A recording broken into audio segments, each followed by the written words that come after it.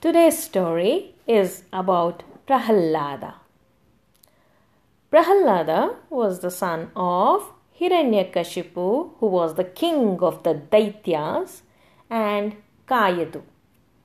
Now, Hiranyakashipu was the son of Kashyapa Rishi and Diti. Rishi Kashyapa was a very nice and a wonderful king. But then Hiranyakashipu was so proud of being powerful that he was very vain. One day he fights with all the gods in the heaven and starts meditating on Brahma. His meditation on Brahma is so severe that Brahma is pleased with him and tells him, "Okay, Hiranyakashipu, now tell me, what is it that you want as a fruit for your meditation?" And so Hiranyakashipu tells him, "I want that I do not die in the hands of a man or a woman or an animal. I should not die inside my house, outside my house, and I should not die in the daytime nor in the night time." Brahma blesses Hiranyakashipu and tells him, "Okay, Hiranyakashipu, I bless you with all that you have asked from me." Hiranyakashipu is so powerful after he meditates on Brahma that he becomes a very evil ruler. He gets married to a beautiful, simple and pious girl called Kayadu, who is a great devotee of Vishnu. And they have a young child called Prahalada. Prahalada, from the time of his birth, is a very sweet child. He always thinks about Vishnu. He always worships Vishnu. But then Kayadu is worried that if her husband Hiranyakashipu finds out that the young child Prahalada is worshipping Vishnu, he is going to be very furious. One fine day, she goes up to her husband Hiranyakashipu and tells him, "Hiranya, our son is now 10 years old. It's high time we send him to the ashrama. Let him go to the Gurukul. Let him spend time with the other boys. Let him come back when he is 18 and he becomes old enough to become the king of our empire." And Hiranyakashipu is sent to the ashrama of Shanda and Amarka. Now, Shanda and Amarka are very strict with discipline. Prahalada gets up very early in the morning. He has to do all the chores in the Gurukul, though he is the son of a king and a prince and that. But Prahalada gets together all his friends and starts worshipping Vishnu even in the ashrama. Shanda and Amarka are scared. What if Hiranyakashipu realizes that his only son Prahalada is worshipping his most hated god Vishnu? So they go up to Hiranyakashipu and tell him that his son Prahalada is not only worshipping Vishnu, but is also spoiling the other children by teaching them how to worship Vishnu. Hiranyakashipu is angry. How can his son worship Vishnu, his most hated enemy? How can a child as young as Prahalada, who's barely 11 or 12, know that he has to worship Vishnu? He calls Prahalada and asks him, "What are you doing? What are you teaching the other children in the ashrama?" Prahalada tells him, "Appa, I am teaching them how to worship Vishnu. Vishnu is the king of kings. He is the king of the whole universe. He is your king and he is my king. He is the protector of our universe. But Hiranyakashipu refuses to listen to him.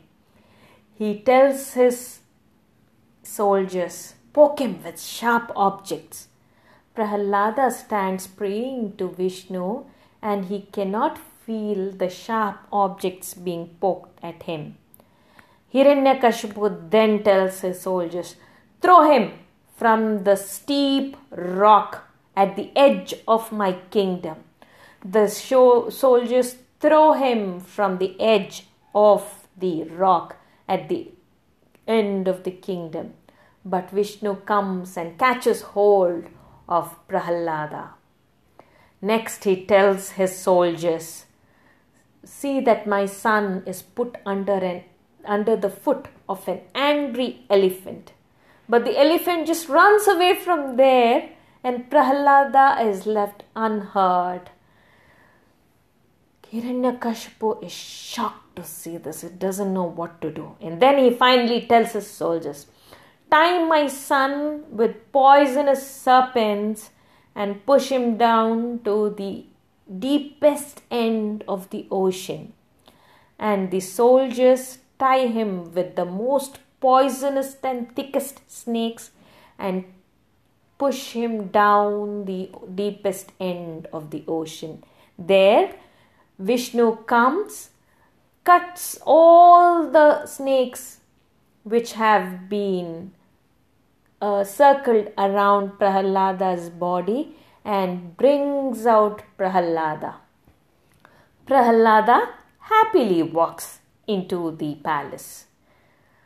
Hiranyakashipu is shocked at seeing his son alive and he tells him, how can you be alive still? So Prahalada gives him a soft smile and tells him, Appa, I told you I believe only in Vishnu. He has saved me throughout. He is the one who saved me from everything that you asked your soldiers to do.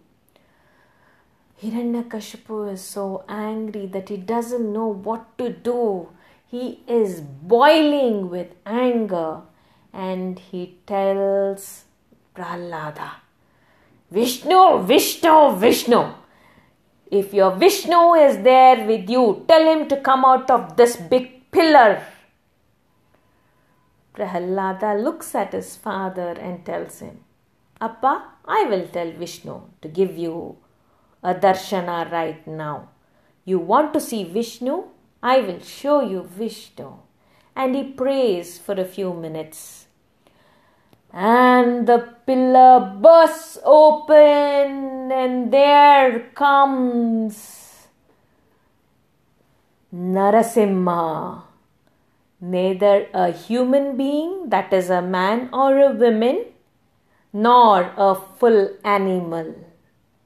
And then Narasimha comes up to Hiranyakashipu, takes him in his arms, sits at the threshold of the palace room, which is neither in nor out, and correctly when it is twilight, between the day and the night, he cuts open Hiranyakashipu's stomach. And there comes the prophecy or the boon of Hiranyakashipu. He does not want to be killed by a man, woman, or by an animal. He does not want to be killed neither inside nor outside. He does not want to be killed either in the day or in the night. So here it was the Narasimha, who was neither a man or a woman or an animal fully, and correctly on the dot of twilight, which is neither a day nor a night, and in the threshold of the room, which is neither inside the room nor outside the room, Hiranyakashipu meets his death. Here, the reincarnation of Vishnu is Narasimha. Nara means a human being, a man or a woman, and Simha means a lion. So, Narasimha is a mix of a human being and an animal. Prahalada falls down on his knees and tells Narasimha, "Oh God, you have killed my Appa. I know because he was a very bad king.